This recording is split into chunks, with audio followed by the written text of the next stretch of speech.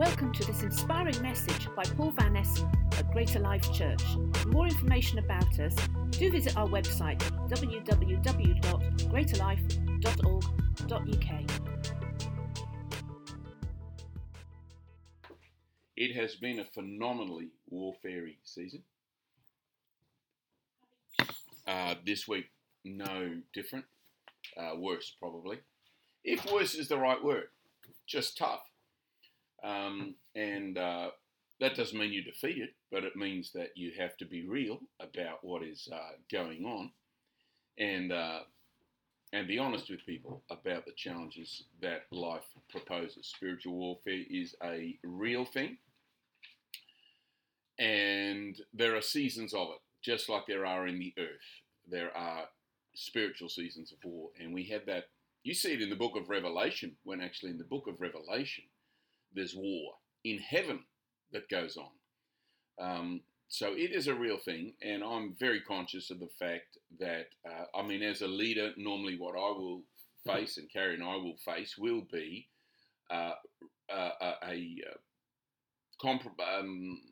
connected with what people are facing, because that's part of what leadership does. And so we're conscious of the fact that people are going through challenges, and I had a couple of conversations with people this week that are just awful challenges of life. And then, boy, Tuesday night when we did that song, and thank you for being part of our service, and thank you for worshipping along with us. We sung a song called Raise a Hallelujah, which we've been really excited to redo. And honestly, what normally takes 45 minutes, we were there for 2.5 hours. Bit more, and nearly everything that could go wrong went wrong. And sometimes that's life, but often, especially if you're moving forward in God, it is a spiritual wrestling that's going on. And so we've been talking about that, and we will continue to delve into that over the next couple of weeks, but I wanted to at least introduce our thoughts. And so I get to talk. Part of the reason that happens is because the things we're talking about are important, and the devil would love for it not to get out to you. That's really his concern. Words have such power, and the word of God has so much power that if he can possibly try and muffle or hinder or discourage me or Carrie or anyone else in leadership to the point where they don't bring the word of God with the same conviction, or they just wind back, that would be his victory. And that's why we persist and win. Okay, got that out of our system now. So 2 great topics today. Just a short teaching now on giving, on finance actually. The topic is actually God and your finances. And I promised I would do you, because we don't talk a lot about it. We mention it most weeks, but we don't give it a lot of attention. And we need to, because the Bible does. And because your financial world is an enormous part of your joy, your success, and your fruitfulness in life. If you have financial resources, you can experience the blessing that God has designed for you, but you can also contribute to the work of God in the earth. So in this last week, I know they're watching over there in Pakistan with us today, and Sebastian also went through a real season of warfare. He was in hospital this week for several days. We spoke eventually on the WhatsApp. They would have loved for him to stay in there another week waiting for a procedure, which is really just to see if there are any issues and problems. A hospital there is not at all like it is here, so we encouraged him that if there was no ongoing difficulty, why don't you go out and do what God's called you to do, and then come back for the procedure rather than just lying there, as long as the doctors were happy. So he did that, and I say that to say, we are in the process this month of feeding 16 families. Now, if we had a lot more resource, let's just say you all had 10 times as much money, and therefore you gave 10 times as much, then we'd be feeding 160 families. You have to staff that. Obviously, there are logistics involved. But my point is that the more you have, If your heart is to be a giver, the more you can do. So God is most interested in your financial world. Last week, I started in this little mini-series that'll run a month or so on the simple point that God's intention, His desire, His will for your life is always to outrageously bless you in every area, which includes finance and material things. That is always His desire. There's numerous reasons why we go through challenges with that, but you've got to get an understanding of the heart of God. He does not take pleasure in His children having not enough. His joy is that they have an abundant life. This week, the topic I want to share with you in these few minutes now is called the purpose of life. What is the purpose of life? I want to suggest to you that the purpose of life is giving. That's what we're here for, giving. And giving includes finance, obviously, but it's not only finance. If your life is not about giving, it's essentially of no value. That's a big statement. Chew on that for a minute. You've missed the point. If your life is not about giving outside of yourself, then you've missed the point of life. And your life at the end will have little or no value. You are not on the earth. No person is on the earth to accumulate. So I'm speaking to Christian people, and I'm speaking about biblical principles. But there are things that apply across the board. No person was put on the earth just to accumulate. What your life becomes by the end of it is not what you accumulate, but only what you give. What you give away. If you accumulate a lot and you give just a little, then your life had a small value. It was mostly wasted. Life is about what you leave in the earth, because as we all know, you can't take anything with you. And so the only real value of life, I know it's a strong statement, is what you give with your life. What comes out of you and goes into somebody else. I want you to understand that, because when we talk about God and finance, the New Testament principle, and we will cover tithing at some point in these next few weeks, but before we even get to that, I want you to understand God's intention to bless you and God's purpose for your life to be a giver. For many Christian people who do tithe, tithing ends up becoming almost a legalistic thing. And the point of life is not to, legalistically give God 10% and then do the point of life is, what can I invest and leave in other lives in the earth? Now, I want to add to that this point, and this will be our point for today. The whole world, everything that we see and everything that goes on around us, the entire planet works on the principle of seeds. Seed time and harvest, Ecclesiastes talks about, will always be in the earth. Everything works on the principle of seeds. You can see that in creation. God set that in motion. So every plant, he said, would bear fruit of its own kind, or reproduce after its own kind. Here in England, everywhere, whether you have raspberries, which we have in the garden and are still going, they have little seeds on the outside of them. You plant raspberry seeds and all you'll ever get will be a raspberry. And it's amazing, because everything about that raspberry, the stalk, the size of the leaves, the texture of the leaves, where the raspberries grow, how big they grow, the color they are, everything about a raspberry is hidden in that little seed. It's miraculous. And everything works like that. If it didn't work like that, there'd be no human race, there'd be no life, because the planet would produce nothing. Everything we produce will come out of, like the very base level of life, comes out of the fact that we plant things in the earth and it produces more than you planted. If it only ever produced the same amount that you planted, we'd never get anywhere. You'd die because you're not gaining anything. So God has built into creation a system where when you plant, you get plenty more back. And that is exactly how it works with finance as with everything else. You get more than what you sowed back again, and you'll get exactly the same thing that you sowed. Now, that's true of people. The most miraculous thing, I'm thinking of people in our church today that recently had a baby, and little Eva.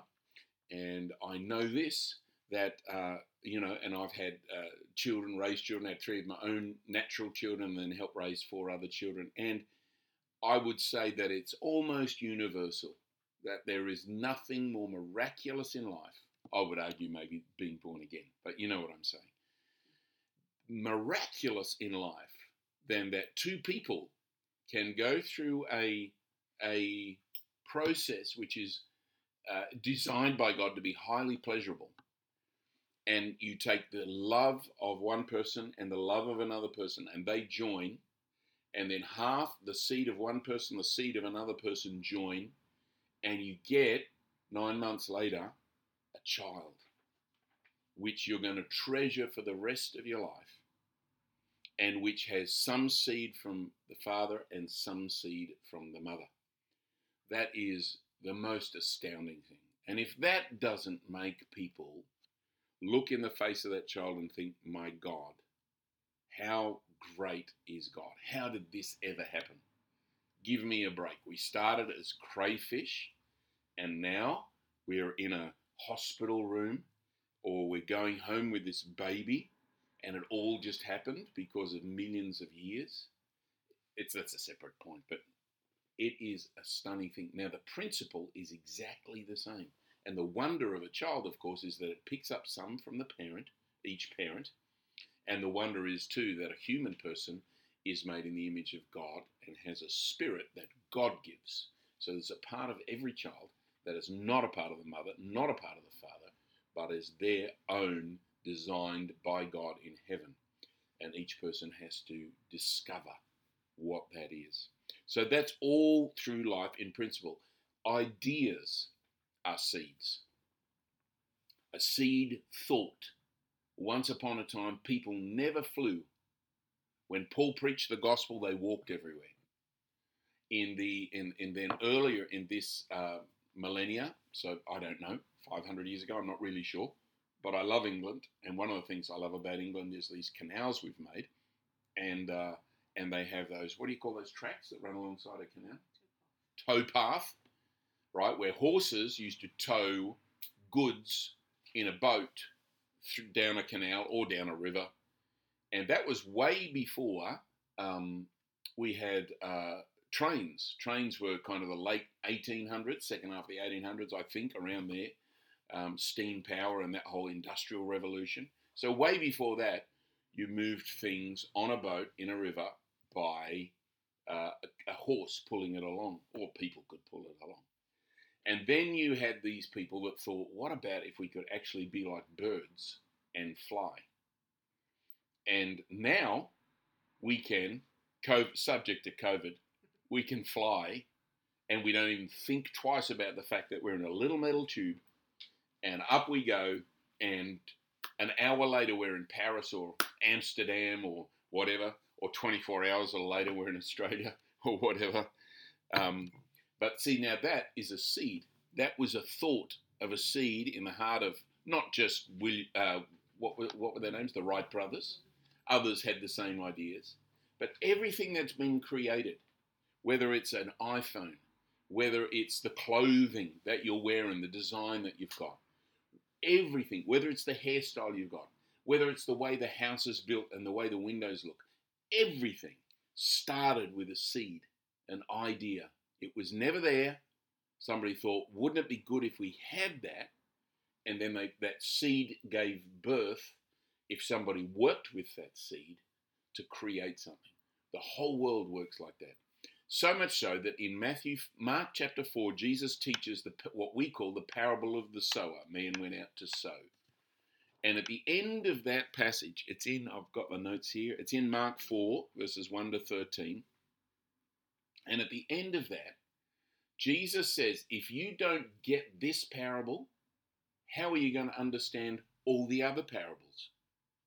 In other words, there's something in this principle of sowing and reaping that is foundational to all of life. Giving, sowing and reaping. When you give, now we can then quote, and I'm going to close up here because this is where I got my little Bible quote for. Is this helping you today though? Yeah. I'm enjoying it. 2 Corinthians chapter. Now the word give occurs multiple times in the New Testament. And we're not doing a super detailed study, but you remember when God moved so powerfully early in the book of Acts, and numerous people sold their houses and gave all the proceeds from the house sale at the feet of the men of God, the apostles, who were leading this move of God, this great awakening to God. We're not saying that's what you have to do. We're saying that when God moved in a powerful way, they saw something happened in their hearts where they realized giving is more valuable than holding on. Now, you've got to live on the planet, but what most of us do is way on the side of holding on to stuff that we don't need or buying nice things for ourselves that we don't need. So Carrie and I often talk about this, and we've been blessed. We're in the Western world, so we're blessed. We've had education, so we're blessed. But if all our life is just getting, we often think, so we're after like 20 years for me in this house, when the kitchen was old when we moved here. It was dated by 20 years when we moved here. Carrie loves the kitchen. It's her favourite room in the house. I'm not going to tell you which room my favourite is. Probably the prayer room, I think. But anyway, that's being done, and so we're going through that process, and but we're like in our second half of our 50s, and we're finally getting a kitchen, and we could have done that earlier, and there are different things you can do, but we want to live a life that gives, and we often think, you can add this and add that, and then we think about our friends in Pakistan, and we think, yeah, but what if so the cars we drive, we could afford to drive much more expensive cars. Both our cars are more than 10 years old. They're decent cars, but they're not very expensive. And we would rather do that because that frees up cash, which helps feed families in Pakistan. I'm not trying to be some great martyr. I'm far from the only one that does that. But it's how you think about life. We accumulate stuff we don't need. And we spend things on ourselves that are way beyond what is necessary, when we could be investing our lives and being givers. That's the principle of the New Testament. Let me read you this. 2 Corinthians chapter 9. Remember this. Whoever sows sparingly. Now this whole passage, chapter 8 and chapter 9, you can read it yourself, 2 whole chapters. The whole thing is talking about finance and giving an offering to the church in need in Jerusalem. The whole 2 chapters talks about that. So now he comes so in verse 1 he says, there's no need for me to write to you about this service to the Lord's people. What service? Giving money. In verse 6, now remember this, in this context, remember, whoever sows sparingly, what's he talking about? Money, giving money. Sowing, giving money is sowing. Whoever sows a little bit, whoever sows sparingly will only reap a little bit. Whoever sows generously will reap generously. And so he's talking, it's the same principle as the raspberries. If you put in one raspberry plant, you'll get more than one raspberry back. But if you put in 10 raspberry plants, it's exponential. You know what I mean? So it's the same principle. So what you do with your finance, he's saying here, so you can sow sparingly or you can sow abundantly. Each of you should give what you've decided in your heart to give. In other words, don't give under pressure from people. Don't give reluctantly. Don't give under compulsion. God loves you to be cheerful and happy about giving. And then God's able to bless you abundantly, listen to this, so that in all things, at all times, having all that you need, you will abound in every good work. And the whole 2 passages is fantastic. But the principle is, that giving is what life is all about.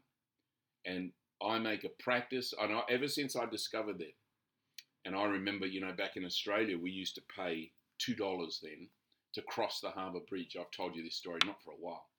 And you have to stop at a toll booth. It's different now. It's all done electronically. And you'd stop at a toll booth and pay the guy $2. And once I discovered this, I started to I'd give my $2, and then I'd give a $2 coin for the guy behind me. And I'd say, look, that's my friend behind me, pay for them. And then we'd look, in the rear view mirror. We were just young, and they'd explain it, and the guy, didn't know me at all. That's just a little example of giving. But there are all kinds of ways that you can give. So for us, we look at situations in our life where we think, how can we give? How can we help this situation? Why don't I stop saying just, oh, God bless you, may he help you? Why don't I dig into my pocket and find somebody in need and do something for them that they can't do for themselves? That's another thing. Another way we give. Another way we give is if we go and have a meal with somebody or we visit with somebody. Now, I don't want a whole load of invitations now. But what we always try and do is go over and above. So if we bring wine, we'll bring nice wine. If we bring flowers, we'll bring nice flowers. We'll do more than is average. We want to be people that deposited something in somebody else's life. And we always have lived that way.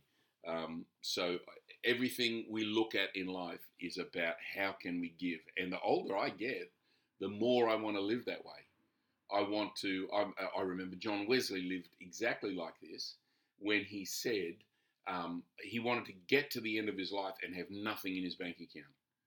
And he was always giving to one thing or another. And for him, it was a victory. It was an achievement. It was a life well spent.